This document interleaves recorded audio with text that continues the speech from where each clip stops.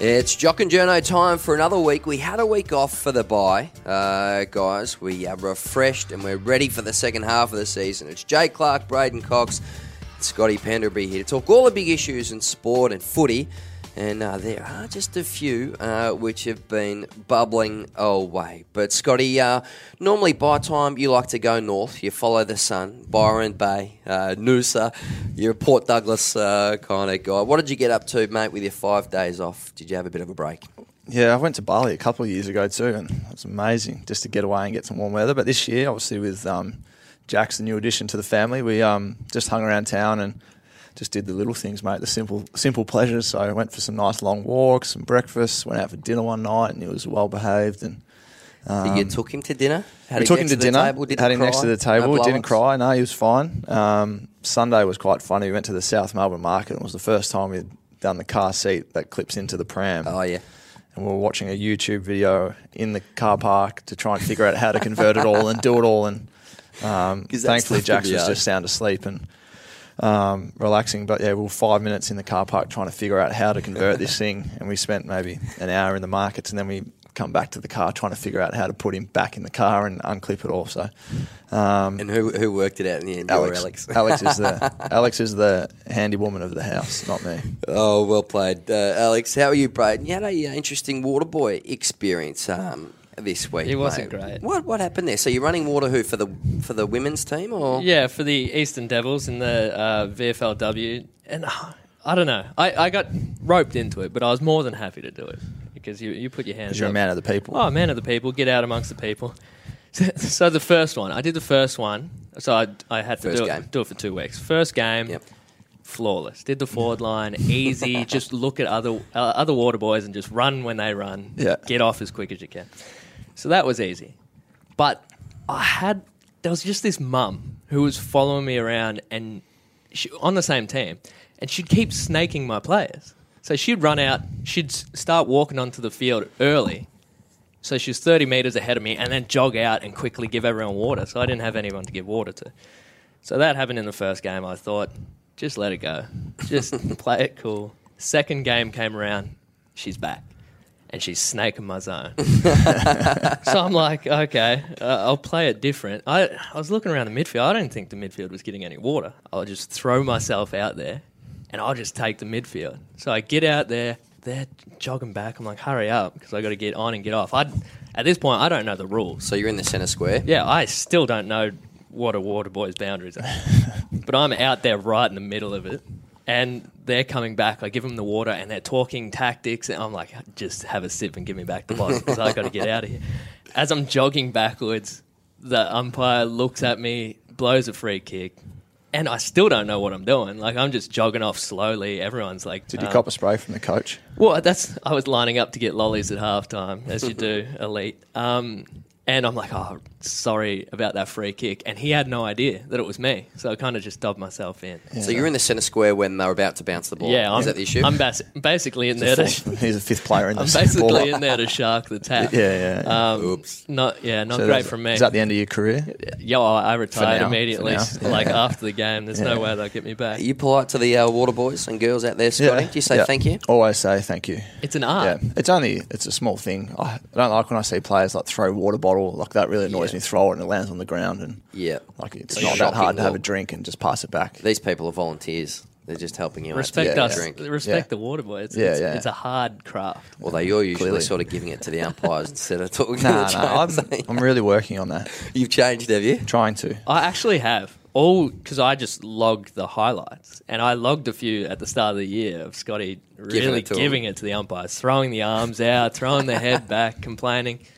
It's stopped. I'm trying to stop it. It actually has stopped. And there was one on the weekend. It was the clearest last weekend, the clearest deliberate out of bounds, and you just nothing. Yeah, I was actually proud. Yeah, I'm trying to. Well, I figure it's wasting my energy on something that I can't control. I still have chats to them, and on the weekend, still have chats. I'm told that's enough, and that will do. But I'm trying to work on it. Good, mate. It's costing you Brownlow votes, so be nice to them. And you.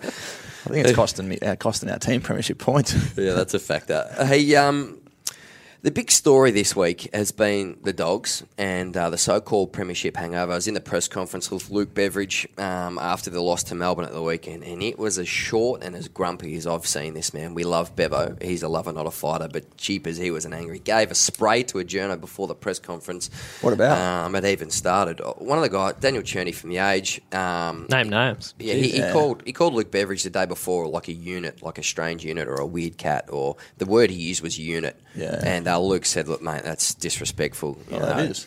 Regardless if you win or lost, I reckon he would have given that guy two bob. I don't think Daniel Cherney was expecting that blunt feedback, but Luke Beveridge hit him between the eyes, and good on him. That was an interesting start to the press conference. But it's interesting talking about hunger, Scotty, and once you've climbed the mountain, whether your belly's full and you're not as hungry and desperate to get back up to the top of the mountain, because look, watching the Dogs at the weekend, past fortnight, especially in the midfield, there isn't that desperateness, that relentlessness, that urgency. And Luke Beveridge is talking about it mainly as a skill issue at the moment, and that's not an attitude problem. But you climbed that mountain in 2010, and then in 2011, really on the field, you won 22 games. It looked on the outside as an exceptional season. You got beaten by Geelong only 3 times that year, but you were destroying sides really on a weekly basis in 2011. Yep. So how did you guys handle it after you won that flag? I think you'd played about 100 games. Yeah.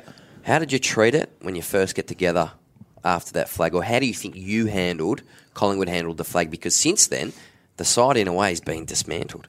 You know, we don't have many left from the premiership. Yeah. And some senior key players were traded out when Buck sort of said he felt like he lost the locker room for a little bit. Yeah. But on the outside, you looked like you handled it really well. What was your take on that time? I think one of the big factors for our club is it had been 20 years sort of between drinks for us, and getting even at the halfway point of 2010 was sort of not similar to the Bulldogs, but halfway point we were going all right, and then I think we beat St Kilda middle of that year, and that was the side that we thought, you know, if you can get near these guys, you're around the mark, and we sort of took them apart. The benchmark. And then all of a sudden we thought, you know, and then we knocked off Geelong, and we were beating sides, 5-6 goals, and we were improving. We were quite a young side, and we had that confidence, and sort of the rest of the year from the halfway point in 2010 was seamless. Obviously the grand final having the draw, and that bounce that went, that's sort of the infamous bounce now. And I think that one of the big things, it was such a sense of relief for a lot of the guys. When you won the flag. Yeah, won the flag, and it's everyone's dream. You've had this hunger, you wanted to climb the mountain, so to speak, and we finally done it. And it's safe to say that the next few weeks after that, we certainly enjoyed ourselves. And I think one of the things, because did you go too far? Yeah, definitely. I think we did. Back, sounds old, but too much, in 2010, 2011, between that period of time, we only had 4.5 weeks off because we were booked in for Arizona. Like, you had to book that in advance. Obviously, playing an extra week instead of having a 6-week break or 6.5 week break, it come back to 5.5 weeks. And by the time we left, we got to Arizona and we were flying already. Guys were still really fit from just the season gone, and obviously guys had done a little bit of work, probably weeks 4 and 5 to get ready for that. But we come into that season absolutely flying, like we were so ready to go. And by the back end of that year, we were probably burnt out a little bit from playing and off the field. I think guys certainly enjoyed themselves for majority every sort of weekend that you could get out. Guys were going out, and it was celebrated the premiership, the 2010 premiership for most of 2011 as well. And on the field probably masked a few of those issues because we were playing such good football. But towards the end of the year, we were getting a bit banged up and injuries and things like that. And Geelong certainly, they're probably the same as us. In 2011, they beat us by a few points at the halfway mark, which would have given them great belief that they could match it with us after, we dismantled them in that prelim in 2010. So, it's strange to see because, the psyche of players, if you could look into their minds, they would say they're as hungry as ever. And I think the only sides to demonstrate that they could back up so far is Hawthorn, because they went 3 in a row and almost made a 4th. And, it is a hard thing to ask or find that edge because, every week, especially at the moment with the competition being so even, the Bulldogs had come out this week. I'm not sure who they play, but they could come out and look like the Bulldogs of last year. Mm-hmm. But I think the other thing with the Bulldogs this year too is we spoke about at the start of this year, the challenges they faced with the third up rule. They were the side who exploited that the most, and they dominated the stoppages. Now you can't do that. And we spoke about that's a significant change to a premiership side, and they've had to change their game a lot. But no doubt they've got guys, Rob Murphy, Mitch Wallace, that would just be so keen to get back to the top of the mountain. And it's an even year, and I think Luke Hodge spoke about it the other day in saying that last year, throughout the year, the Bulldogs weren't the best home and away side. They finished 7th, so what are they now? They're a game outside of 5th spot or equal 5th on percentage or something. So. But yes, for some reason, because they won the flag, everyone thought they finished top of the ladder. They dominated the competition last year, and in actual fact, that's not true. Yeah. They dominated the final series. They got hot late. I'm sure they've got enormous belief internally. So, but as you said, we went there in 2010 and we couldn't get the job done on the last day in 2011. But it certainly plays a part because guys for us were celebrating for so long. Like 2011, probably still 2012. So celebrating throughout the seasons, throughout 2011. Yeah, it's such a big occasion, and you put so much, guys, 7, 8, 9 years of work to get there, miss grand finals, lost grand finals, and you finally get one. Yeah. You enjoy it, and, when you go out, everyone wants to buy you a beer and things like that. So it's probably, Hawthorn, they won one in 08, and then 09, Hodgie spoke about it again. I was reading something where he said, we enjoyed that too much. And, I'm not saying the Bulldogs are overindulging in nightlife, but it's just the challenge you face. It's just everywhere you go, people are talking about last year and well done and how good it was, and you're trying to firmly focus on the year in front, but you've got so many people looking back and just wanting to pat you on the backside or whatever and just saying well done. So it's tough. Yeah, handling that and I think is a challenge. The other thing that changes is you go from hunting sides to being the hunted. Yeah. So in the off season, everyone would have dissected the Bulldogs, picked them apart, everything about them. So you go from being that side that feels like you can get a scalp every week and you're the underdog to you're the big dog. We've had a chat about this off air before, and you said that you would go into some of those games in 2011, despite sort of the celebrations which maybe continued on for too long. But didn't you go out into the field and feel, was it bulletproof or invincible? Or you would think that you could win this game by 10 goals? Or there's that 2011, that first 13, 14 weeks, you'd go out there and it was. You just knew what every guy on the field was going to do. You knew which way they were going to turn, and your chemistry was so high as a side. And it's just that intangible thing when everyone's clicking and working together as a unit, and everyone understands their role to make everyone else better. You'd go out there, and I remember one game we played Adelaide at Etihad, and I think we were down by 12 points going into the last quarter, and we won by about 45, 50 points. Wow. That was a bit of a flick the switch type of game for us, but. We had great chemistry, and it was just disappointing. We couldn't get the job done, and Geelong was the only side that year to knock us off. So just lastly on this, do you look back on 2011 with some regrets? Like, do you think that the sort of the celebrations off the field cost you in some way from going back to back? Yeah, it's hard to ever know if it cost us, but certainly. You might have done it. Yeah, I think if you had your time again, would guys have gone out as much? And but it's hard to say because we got 2010 and guys celebrated that and enjoyed that. But looking back, I reckon a lot of the group would feel like it was a missed opportunity in 2011. How does it sit in your guts? For me, it's one that got away. I think that we could have got there, and as I said though, I think. One of the things was we were probably a little bit burnt out by the end of the year because we sort of didn't really get that much of a break. And mental release. Yeah, but a lot of the guys, we started the year so well because Arizona, we had such belief that worked for us, and we all come back, super fit, ready to go. And, it's disappointing, but anyone that played in the grand final and lost would say they feel like it's one that got away because to get there, it's obviously a super effort, and St Kilda would talk about 2010 as one that got away. Well, they were close, exactly. I was just curious about how much a premiership weighs on someone's legacy. So someone like yourself in 2010 with the draw, you were one kick away from... You didn't have an amazing first game. I think you can admit that. You were sick.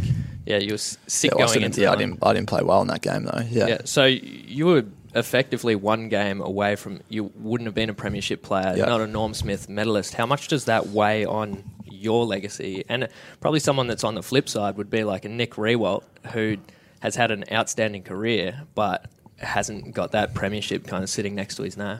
I remember thinking about that immediately after the game that we drew, thinking that, like, I'm so glad I get another opportunity, because if that was the one grand final I got to play in, I don't want to be remembered as a guy who didn't perform, who could play well on any other stage but not on the bigger stage. And just the opportunity to play again and get a flag. And I'm not sure if I'd be viewed differently, or Nick's would be viewed differently if he was a premiership player. But I'm very happy that I am, and I don't think we're at the level where it's like American sports, where they're, Michael Jordan got 6 rings and LeBron's only got 3, so he can't ever be on Jordan's status yet because he hasn't got 6 rings. And I don't think you're going to say that Luke Hodge, because he's got 3 flags, is a better player than Chris Judd because Juddy only got 1. I think we don't look at it that way, and but I think in saying that, like, Luke Hodge having 3 or 4 flags is an incredible leader of men, though, to get them to back up year on year. And I think that sometimes is a skill in itself to handle the group and look after the group. So you're playing your 249th game this weekend against Port Adelaide, needing to win, 6 of the last 10 games to get back into finals. It's been a while since you've been Nick there. used to say to us, don't count the games, mate, the games count. You like that one, don't you? I did.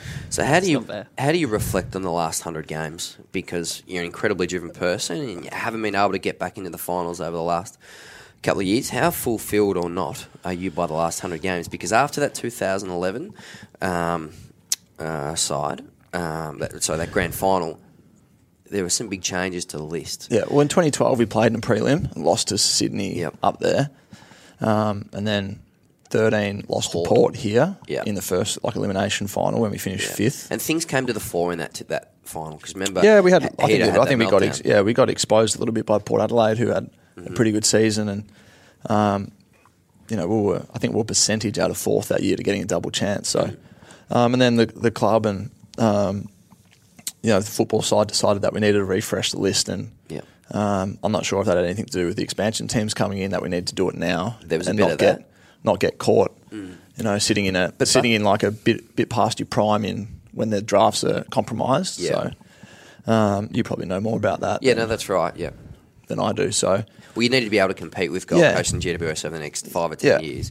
But Buck City lost the locker room, and I think that goes back to what you said before about celebrating right throughout 2011. They needed some change over there. Yeah. And do you feel like that was the right direction ahead?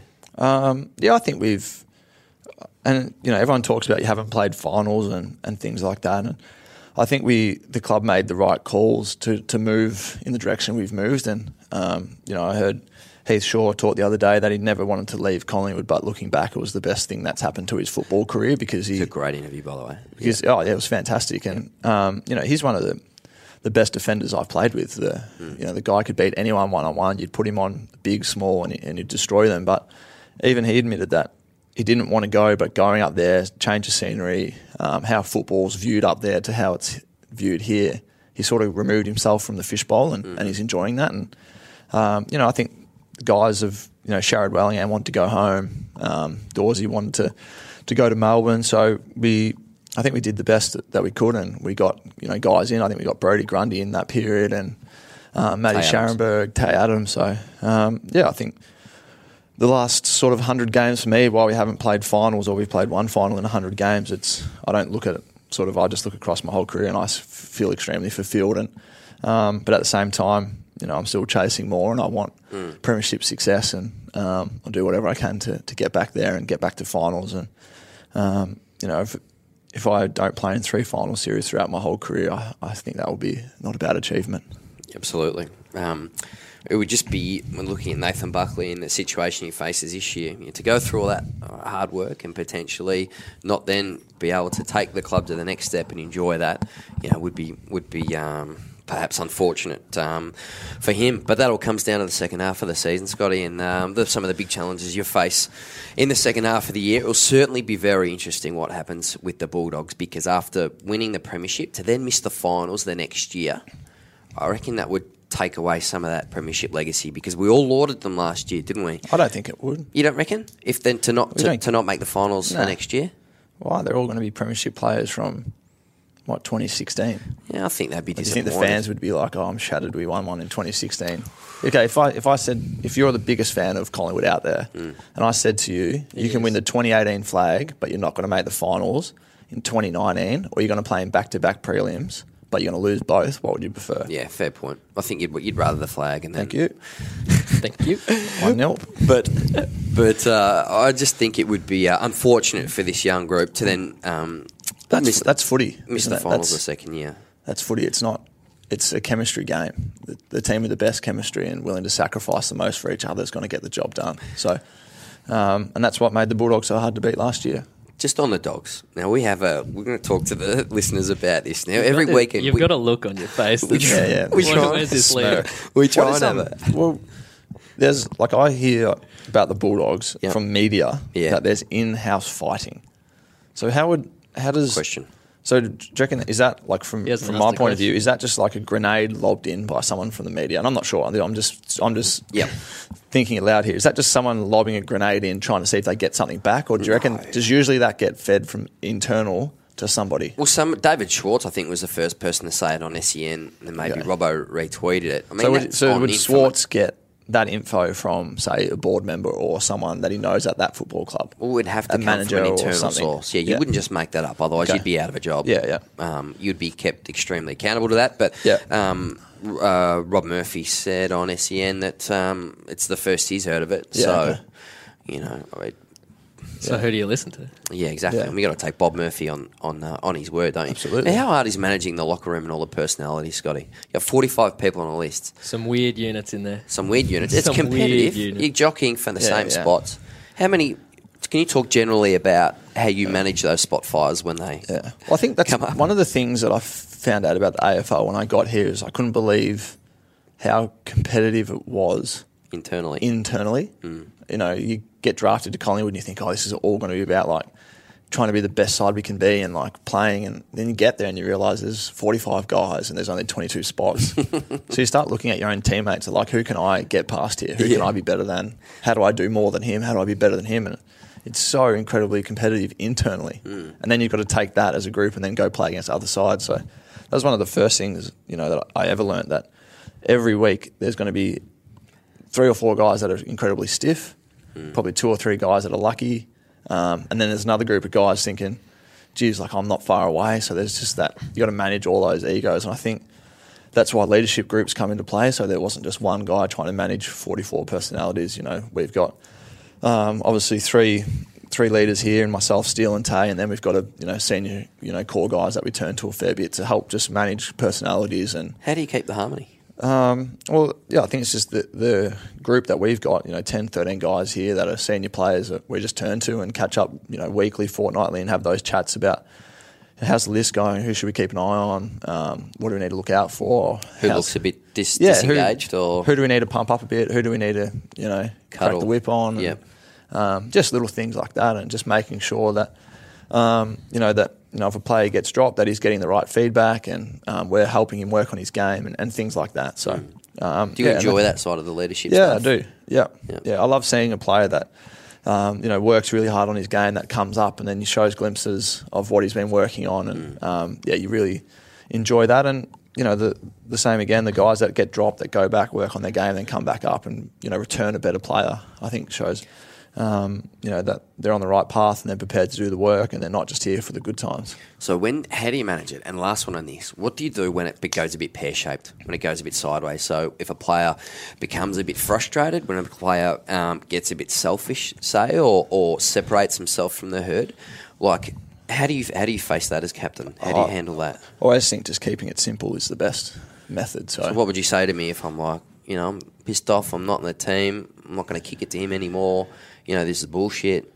How would you get me back on track? What would you say to me? Well, the first thing that I'd say to you there is, with that mindset, you're not coming back for a while until you can put that aside. You're not coming back, because if that's what you're running out playing VFL football with, you're doing the team and yourself no favours. So let's get back. Let's get a plan for the next 4 weeks, 6 weeks of what you're going to do to get yourself back into the senior side. And, and athletes and players are extremely driven by goals and achievements. So you just set a little plan out, and you just try and work to that. And if they get back, they get back, and if they don't, they know that they've given it their best chance. But while you're in that mind frame of sort of poor me, not much can happen. It is a relentless environment. Go on, Coco. There's not much that you admit that you're terrible at, Pendles. One is tech. It took me 48 hours to convert iPhone 6 to iPhone 7. We were organising the show, and it was just me and Jay there for a bit. I was off the grid for 48 hours. He gave us nothing. Like, maybe Scott doesn't want to do the podcast. Not a fan of the podcast. He just rolls in. No, but you didn't have a phone, so no one could communicate. I was off the grid. That's I was worried. Like, if Alex needed me, it's like I can't. It's a factor. Yeah. Jacks. Yeah. So the second thing you're not great at is tipping. No, losing. So there's three things. Then losing. I think with tipping, hang on a second. Like, I'm not great, so I'm second not last in Herald. Second last Herald Sun tipping. But I'm not sitting there analysing, thinking who's I go. For These are the things he writes off the stuff that he's not good at. It's not important. I don't. You don't need to know tech. You don't need a phone. I like going for upsets, and I often tip against. Like, I'll look at some trends and I'll think, let's see if this carries over to this game. Mm-hmm. But yeah, I'm not very good at tipping. I'm going to explain the coffee bet for our listeners here. So, sort of every weekend we try and predict a score. Well, we've got a WhatsApp group with the three of us. Yes, and where we talk about what's it called? What's it called? It's called Kev, and Clarkey, I'm Kev. And Coco. Kev, Clarkey, and Coco. I'm Kev because. For the listeners out there, my name, like, I was really disappointed when I figured out my name was Scott when I was like 7 or 8. It's weird. I don't know why, but I wanted to be called Kevin. Just changing it up. It's bizarre. Yeah, and I remember telling my missus once and a few of the boys like 4 or 5 years ago, they're like, "Oh, did you ever want a name change?" And I was like adamant. I'm like, "Yeah, I wanted to change my name to Kevin." Get to the courts. Anyway, it's bizarre. Kevin. But we have that bet. Mm-hmm. So we pick a game around, and it's coffees. So who buys the coffees for the show today? Yes. Yeah. And so we did Bulldogs Sydney at the SCG on the weekend. No, we did Bulldogs Melbourne. We did Bulldogs Melbourne, and you picked Dogs by 25. No, 19. 19. I picked Dogs by 15. Yeah. And Coco picked the fence sitter. Bulldogs by 5. I thought it'd be close. And so Melbourne won, and that means nearest the pin, and that's the competition we have. So nearest to the pin, it's me. So listeners out there, we're on the wrong hole. Hashtag send in, please sort this issue for us. Hashtag Jock and Journo is nearest the pin. Just because Melbourne won, does that mean... So what's your argument, Scott? My argument is none of us deserved anything because we tipped the wrong side. Had Bulldogs won by 3 points, I'd happily buy the coffees today. Yeah. Mind you, I bought the coffees today because I'm a good bloke. Yeah.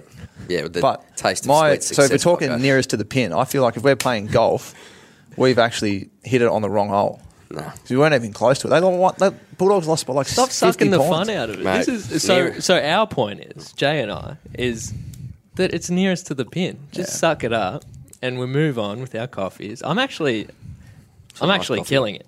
Yeah. I'm actually... You've been on fire. I'm 2 from 2. I don't know. I've lost both times. I don't know how you're going to pay off your house. This is actually my third coffee for the day. So I'll just put them on Buck's account. So we'll... I just go Ross. We'll have a crack at it next week. Hashtag Jock and Journo. Who is nearest the pin? Can you still pick the loser and be nearest the pin? Because that's what Coco did. Absolutely. Lift your tipping. Oh, yeah, Scotty. Hey, do you want to talk about... Jeez, he sucks up. Is it winning? See, you guys win by like default.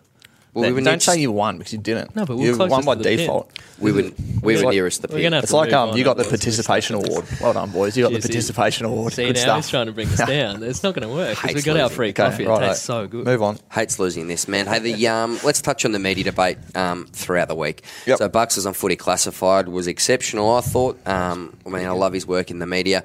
And he was very engaging again. It was a compelling discussion with Craig Hutchison. And basically, Buck said that the media, to a large extent, aren't given the access they want because there's a lot of mistrust in the industry. And so Craig Hutchison said there should be more access, more open media days where everyone on the list is available for a chat. That's a chance to build rapport and trust, and that would help improve all our relationships, Scott.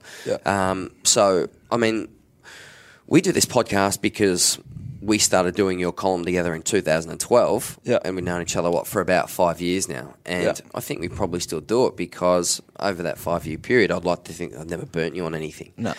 And that's why we're able to do this on the inside of the Collingwood Football Club. And that relationship is the absolute key. But the challenge for young journalists at the moment is because you're always hands distance away, you don't get the chance to build up the rapport with Jeff Walsh, for example, because if you call Walshy, you just get a call back from the media manager saying, you've called Jeff Walsh. What's that about? You got to go through the media manager. So I was just checking up on Brodie Grundy's hamstring. And they say, well, wait for the Blackmore's injury report on Tuesday. So it is harder to build that trust in the first place. Yeah. But I find if your requests for interviews are reasonable, like if the player's informed if he's contracted, I think most clubs say yes to the interview anyway. Yeah. Or certainly from a one-on-one newspaper point of view. Yeah. And then there's the door stopping issue as well. Yeah. Now, do you find that uncomfortable? Do you not like the door stopping thing, or do you take that as an opportunity just to fill the vacuum? Because if we don't get the answer from you about why you won or lost on the weekend, that does give the chance for people to get creative on that front.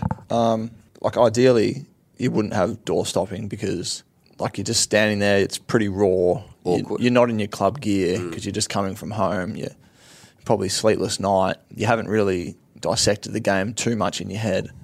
But I think we could do it better, but I'm not sure what the answer or the solution would be to ending doorstops. Like I know Hawthorn can't get doorstopped because their car park's underneath. Mm-hmm. So if our car park was underneath the club and you could just pop straight up into the club, it wouldn't happen. So I think by virtue of what our precinct is, like the media's got access to us 24/7 here. Yep. So and Richmond as well. Richmond as well can get doorstopped at will, and I think it is something that I think we can do better, but I'm not sure how it gets done better. Because if I said every Monday that I'll do a press conference for 15 minutes inside the football club, would someone still wait out the front of the club to get Travis Cloak or a different opinion, so then they can run with that on their channel, saying this is exclusive. I got Scott's penalty spoke today, but I also got Adam Treloar, and what he said was slightly different to Scott. So is there in-house fighting or whatever? So, and I think the answer to that is yes, because if there was that player press conference, you want something different. I know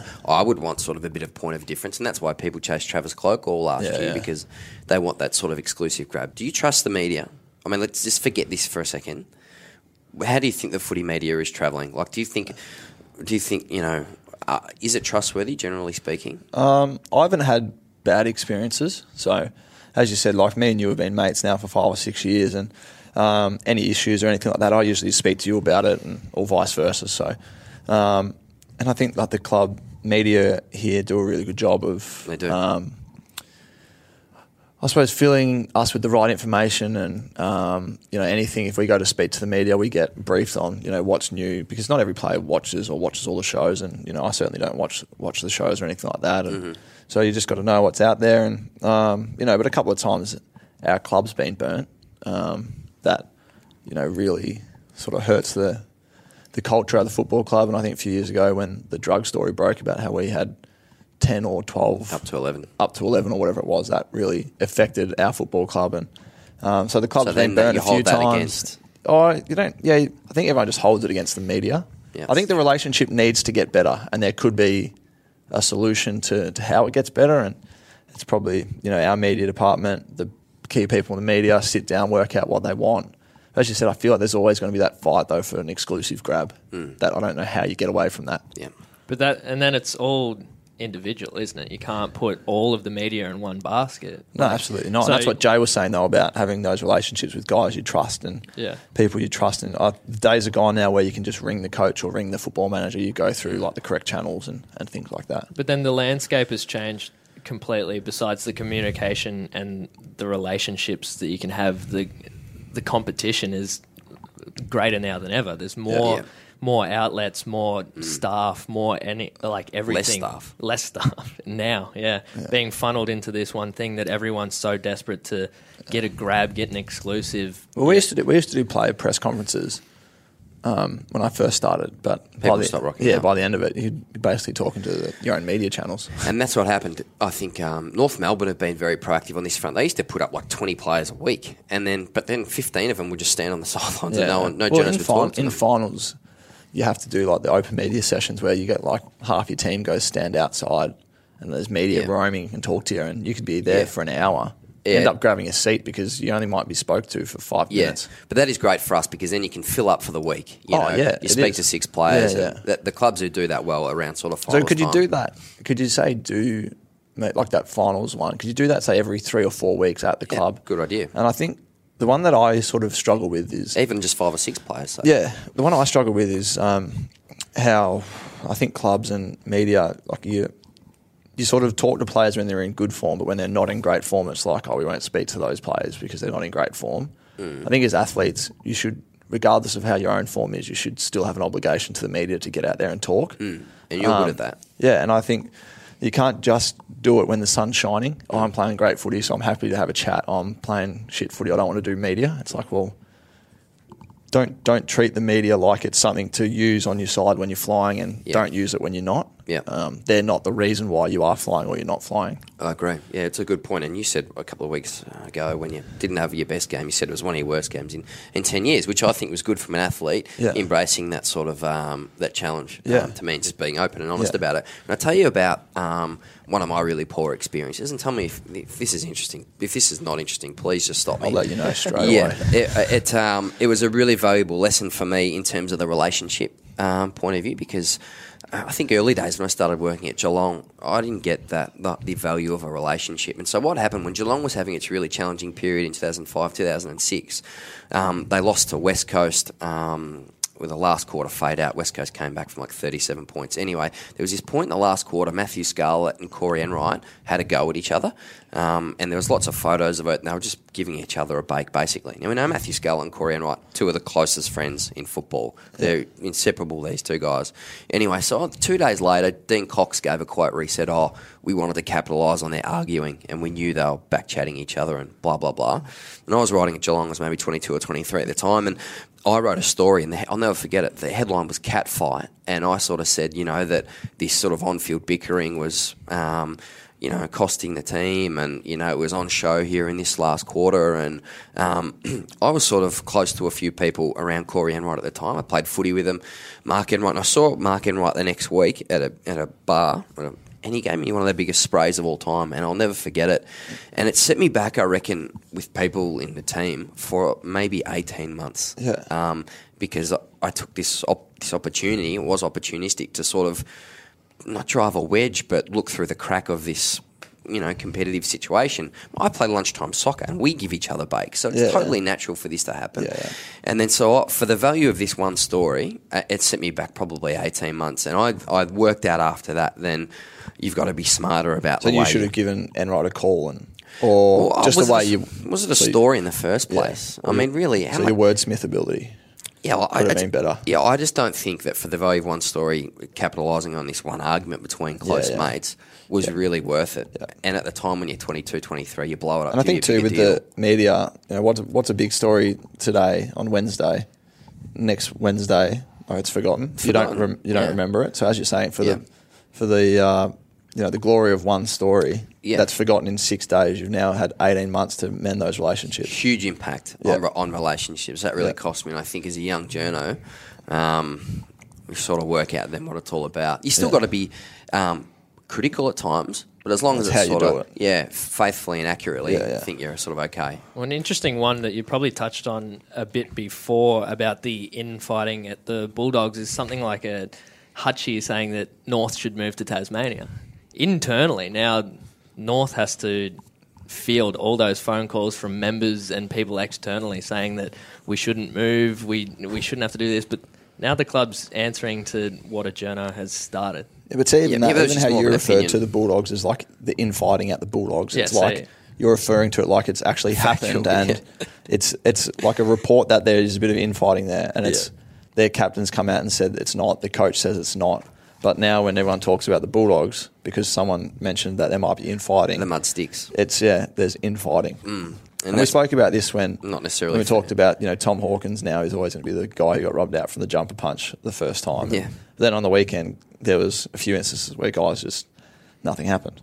So what's hot, what's not? Yeah, let's do what's hot, what's not. Well, what's hot, I'll go first, is the mid-season bye.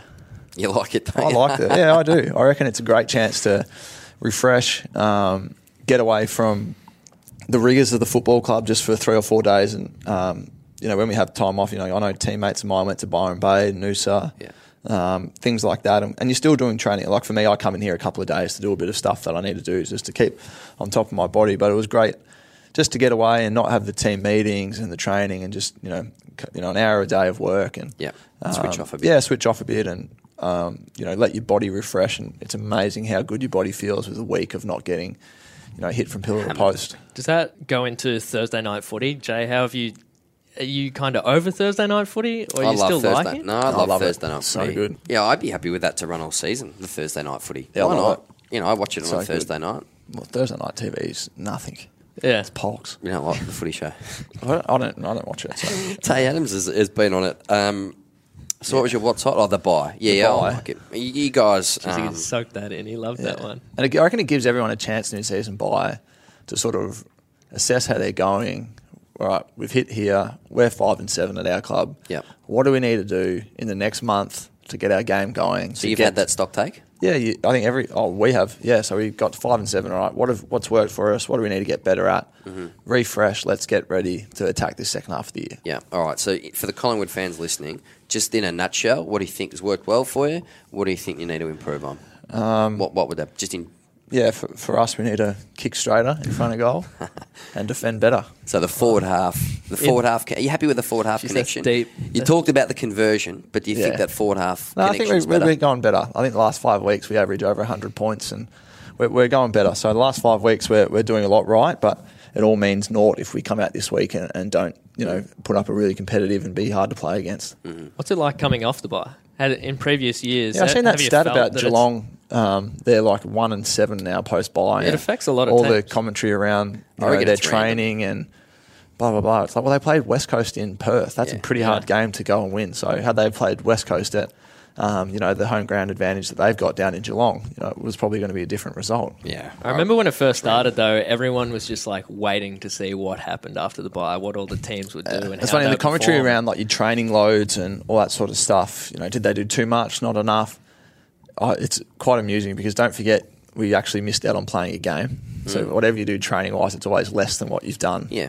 If you played a game, so I think your body needs a break. You feel cherry ripe going out there, and if you don't perform, you can look for excuses, but it's just squarely above the shoulders. There's another opinion that I heard coming off short breaks. I think it was Melbourne that went 6-6-6. I don't even know if that works, and Bernie Vince was saying that he enjoyed the short breaks. Yeah. You don't have to train as much during the week. You're kind of just doing the enjoyable part, going from game to game. Yeah, well, we had that when we went Anzac Day, Geelong, Carlton, or whatever it was, where it was like 6, 5, 6. Yeah, it was a 5-day break, then a 6-day break. The games just roll around really quickly, and you are ready to go. And you've said you've liked that. I enjoy those quick turnarounds. My what's hot's Simon Goodwin and the Melbourne Footy Club. You got a taste of the pressure. Hall of Fame member last night. Yeah, well done. Yeah, he's so impressive, Goody, I reckon. As a first-year coach, he's been really good. It seems like maybe he's taken Melbourne to a new level. He has, in terms, is certainly in terms of the pressure. We forget they're the third youngest team. How did you rate their pressure in the second half? Going back a fortnight ago, because they overwhelmed the Dogs. Yeah. At the ball, on the ball. Yeah, I think I spoke about it after we played them. I reckon we're a good pressure side, Collingwood. I think that's something we do well, and I think that's something Melbourne did well, and we identified that was one of their real strengths going into the game. And so you knew, yep. Yeah, we knew, and I think our game was really... Our second quarter, we out-pressured them, and we kicked, I think, 5 in a row, and then their third quarter, they flipped it on its head, and they out-pressured us, and they kicked 5 in a row, and they beat us by 4 points. So, had the game gone 5 minutes longer, you never know which way it was going to go. But I thought that game, watching it back, really high-pressure game, forced a lot of mistakes, and they're playing a really exciting brand of footy. Do you think they can go all the way, Melbourne? The fourth spot's wide open. Yeah, I think anyone this year from... I think 15th on the ladder is on 20 points or something like that. Yep. So it's wide open. And there's 2 games between 4th spot and 14th spot. Yeah, so you've just got to, as the Bulldogs did last year, you've got to be in a position to capitalise and time your run. And, they're an impressive side. What's not the umpiring? In a sense that 4 umpires, I think, is too much. Right, just stick with 3. Yeah. I think there's been some issues where they've got 2 umpires in the same area ruling different ways, making different subjective assessments. Yeah. I suppose you see it from a different view, don't you? If you've got in the same area, but one might be on the left side of the play, on the right, you get tackled high. One sees it, one doesn't. Do you reckon 3 or 4? Well, I just think for the umpire's sake, it's probably 3 because they're used to doing that. And you get a 4th out there, and it's like, oh, is this mine or is that theirs? I don't really know how they work the areas, but it's just, I don't know. It seems like it's a big shift when there was 4 to how the game was umpired when there was 3, because it's a big adjustment for them more than anyone. It's a big shift halfway through a season. Yeah, to trial it for 3 rounds. It's a massive shift. What's not hot is McGregor versus Mayweather, the actual fight. So the lead up, I think, is going to be hot. Awesome. That is going to be amazing. There's going to be so much trash talk. There already has. It's good that it's a quick turnaround. Yeah. McGregor put the post out already of him and Floyd Sr. saying, what an honour it is to fight, blah, blah, blah. And it's not even Floyd, it's his dad. And that's quite funny. And but I just think the actual fight, and I hope I'm wrong and I hope something happens that's amazing, but I just think everyone's got a puncher's chance, but Pacquiao had a puncher's chance, and Mosley, all these guys that have fought Floyd before had puncher's chance, and no one's got near him. So what's your prediction for that fight? That they're both going to be very rich after it. You think Mayweather's going to win? Yeah, I think what Mayweather. round? I think he'll win on points. You think it'll go the distance? I think so. Why? How would it? If you're saying it's going to be that lopsided. I just think that Floyd, he's not going to take any risks, is he? McGregor's fit, but I still remember seeing him... Gassed out. Yeah, but don't forget, it just all came on when at once. you gas in UFC, that's because you grapple, you go to the ground, you kick, you elbow, you punch, clinch, all that sort of stuff. Whereas boxing, it's just... But still in that fight, he didn't try most of that stuff, and he said that he probably put too much energy into wasted punches and kicks, and it's... I could see the same thing happening. How's in the contract, he's not allowed to kick, elbow, knee, and if he does, he loses 20% of his purse. Yeah. Going into that as well, even the sell of the fight, Mayweather has said the whole time that he's the money opponent. He's the one drawing the crowd. Yeah. It's just Mayweather. It's going to be unbelievable, the build-up, though. But the original tweet where they both announced the fight on their Twitter, Conor McGregor's following got twice as many retweets. Yeah. It's going to be intriguing. Yeah. But the better fight is post-sack. Gennady Golovkin versus Canelo Alvarez. That's going to be an amazing fight. But this is going to be a hype machine. Well, I can't understand people are still like, Conor is an idiot for taking the fight because he's going to get smashed. I'd fight Mayweather for 75 mil. I'd let someone bash me with a metal pole for $100 million. Yeah. And he's from Ireland, so the taxes are probably some of the lowest in the Western world. So he's taking a massive chunk of real cash just to go out there and fight. I'd go out and fight him. It's going to be fun, but the fight will be pathetic. Moving on to some of our social.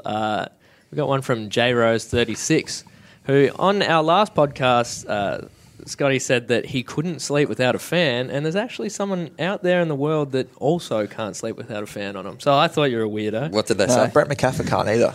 So JRose36 said, just showed my missus the Jock and Journo podcast, and she can't sleep without a fan either, so you're not alone. Yeah, okay. There was a couple on the umpires, which we just touched on. At Gabs MW said, why can't we have 4 boundary umpires instead? It makes more sense to me. It's not a bad one. Anything on that? Nick Walsh said, I think the weekend just gone showed that more umpires means more mistakes. But that's it. We had a lean week coming off the gap. But one that did get my interest was Tony Jones's tweet, which is coming off the back of Bucks being on Footy Classified. He tweeted Bucks. He said, so Nathan Buckley says the media can't be trusted, in quotations.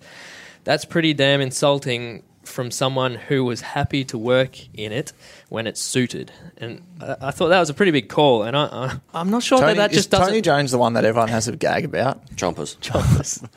I mean... I've seen a clip on that on Facebook or something like that of... It might have been Bernie Vince. He was so smug and you could tell he was going to do something the whole time. But if that doesn't prove Bucks' point, I don't know kind of what does. He took a snippet of a quote off the show, used it almost out of context and used it against him. And that's probably another thing of putting them all in the same basket. So saying that Bucks was in the media previously, he played a completely different role. He wasn't out the front door stopping. He was there for opinions as an ex-player. So you're unhappy with that? It was pretty sharp. Don't work it out. So I think we need to address last time the button popping incident. Oh, this didn't wasn't Jay great. that, did When we? you sat down, he's standing up currently, but This he has wasn't- been sitting down for the show and no This button wasn't has great. popped. You are So- looking a little bit leaner and you've taken up A little bit. the challenge at my gym at Progression Fitness. You're on the 60-day Richmond. challenge. Yep. Ka-ching. How did your first session go? Well, I think I got some reports from the trainers, Yeah, it wasn't- and I'll they- fill them in after you give me your assessment. they wouldn't have been great. So what happened was a couple of weeks ago, I think we were talking to Gillan McLaughlin, we were taking a photo afterwards. I got up and my button off my pants, the pants were feeling real tight, and my button off my pants popped up. You blokes had already been giving it to me for being a bit out of shape anyway, so I hadn't really taken the feedback on board until the button popped. So it falls on the floor, and you blokes basically laugh at me and there's give me just some this- pretty direct feedback, hit me straight between the eyes. So look, everyone's got to hit rock bottom, hit the canvas from time to time, and the button pop incident That was a yours. real sort of low point. There's just this moment where we're all kind of, the button pops off. We're all just standing around the button. It's on the floor. Still I no reckon silence. there was a couple of Mississippi's worth of silence. We're just standing there looking at the button, and we all kind of knew that stuff had to change from then on. But we'll document this process. So what our gym's doing? So Jay's going to do Progression a Fitness. body scan Yep. to start. Jeez, So that's gonna be next. So confronting. he's done his first session, but we're going to do a body scan. We're going to take a photo of him in his jocks Oh, this is before That's on and the an social. after. So we're going to get the body scan and No. we'll That's on the get social. weekly feedback about how he's tracking, and then at the end we'll get the scan. And I've got no doubts that he'll improve Yep. Well, you can't because really, now he's on the hook. you can't really go backwards. Because can if you? we get this before photo and the after photo looks similar, Yeah. I Trouble. don't know if you'll ever sit down again in this podcast. Even if it's like 5% better, that's not Well, a good. You got a big No, improvement. I'm committed. I'm motivated. The button pop's sort of lingering in the back of my memory. I had the first session at your gym, and it's an excellent gym, Progression Fitness. Benny Scollier running a tight ship there. So and it was like 8 a.m. Saturday, and we're starting to do the warm-ups. It was like a 40-minute class, and it's a high-intensity sort of cardio workout. And I haven't been doing a lot of exercise lately. So I knew I'm in trouble in the warm-up. We're doing like these bouncing lunges. We're doing like these sprints. And it was sort of a high intensity from the get-go. So I'm thinking, I'm in all sorts. And everyone's sort of pretty fit and in great shape, and there's a great energy there. And we had 6 stations, and it's 5 minutes at each station, and there's sort of a couple of things to do at each station, like, I don't know, all these different things. And Exercises. These you know, things. These throwing the foreign medicine things. ball Yeah. against the wall and lunges and all this sort of stuff. So it gets to station 2, I'm 10 minutes in, my heart rate is like peaking out. I'm in survival mode at like the second station, 10 minutes in, and I'm looking on the board at all the things, and it's like the 5th station was like a rower sprint, and that's playing in the back of my mind. We get to the 4th station, I'm spent. The 5th station, I do the rower 400 metres, and like I'm gonna vomit. I'm gonna spew in your gym on Scott's rowing machine here. So I just had to take some time out. Oh, you had a break. I had to take a break. So, like, all the girls are just, like, absolutely flying. The guys are killing it, having a great workout. And I'm out the front, like, literally doing the deep ones. dry reaching. I'm basically dry reaching out the front. I get back in, do a last bit of the 6th station. Like, I walk in and I'm, like, thinking I'm done. And Benny's like, mate, so I'm start pushing like this Still in the warm-up. sled with all these weights on it. So, look, that's a turning point, boys. No more button pops for me. And it's a great session. So I'm going to do a couple a week, and I'm going to eat clean and hashtag gains. Absolutely. What was your first meal post? Not a Big Mac or something. No. I've been eating healthy, like salmon and veggies, and And how'd you pull up? Sore?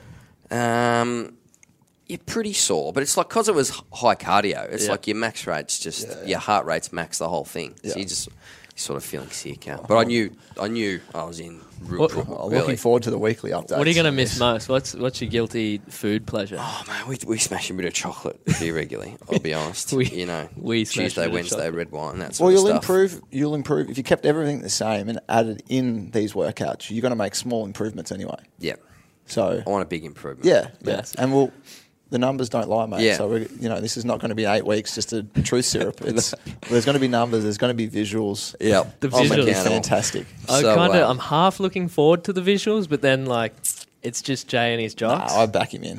Thanks. I'd I back him in. Are we putting that on Twitter? appreciate your We'll support. keep that. We'll keep it private. We'll keep it private for now, and then at the after, when there's these big gains, you know, a six-pack, we'll post those. We've got Jock and Journo, If biggest Jane, loser. if Jane, I feel like the biggest Jane allows it. She's happy with it. Get the big Conor McGregor tattoo across your chest. So for everyone listening, walking around flexing. I'm going to need your support over the next 8 weeks. Send him in your Help support. me dig deep. Thanks for listening to that bit of self-indulgence. Lastly, Scotty, what did you think of the Tommy Bug Instagram post before we wrap up? You know, we did the cheeky Instagram post. Are you ready, Jason Johannesson? I wasn't here nor there on it. I didn't really he did care one, about it. He did one for the Tay Adams. The Tay Adams one the week before, no one noticed. Didn't really care about it. I like the flair and personality. Yeah. It just means you got to bring it in the game. So if you do that pre-game, you can't then go missing in action because then you open yourself up to criticism. Yeah. So if he's confident to bring the standard throughout the game, then do whatever you want. I like the bike. We want that in the game. Exactly. We want those personalities. That's more personality, isn't it? So, yeah. Well done, Tommy Bug. Well done, Jackie Watts. One thing before we finish. One thing we did miss out on going into the bar was Pendle standing us up for dinner. Oh, yeah, so we pulled the pin. But I gave you plenty of notice. It was 2 days' notice. So what else did you do, mate? No excuse. There was no excuse. It was just, I'm done. So we all... I said I can't make dinner in a couple of nights. So we organised for 2 months. I was on my mid-season break. Me and Jay are just regular people. We make plans. Yeah, we hang out. We have tons of people that want to hang around with us, and we're like, nah, we got dinner on Thursday night. We were going to eat Indian. To explain, we were going to go eat Indians because Scott, is only eaten Indian once, and we're going to hang out, have a good team chat with the podcast crew, and surprise, Scotty stands us up. No. 2 days out, gave the notice. What did you do instead? I looked after Jax at home while Alex slept. Bring him along. That's fair enough. That's fair enough. All right, thanks for listening, everyone. Scotty, it was interesting on the reflecting on 2010, 2011. I enjoyed that. Coco, I want you to improve your waterboarding. I thought you were just going to say everything. I need to just lift. Don't, can you not give away those free kicks? No, I'm retired. Hashtag Jock and Journo. We'd love to hear your questions and your feedback. Thanks so much for listening. We'll catch you next week on the Jock and Journo Show. Thank you.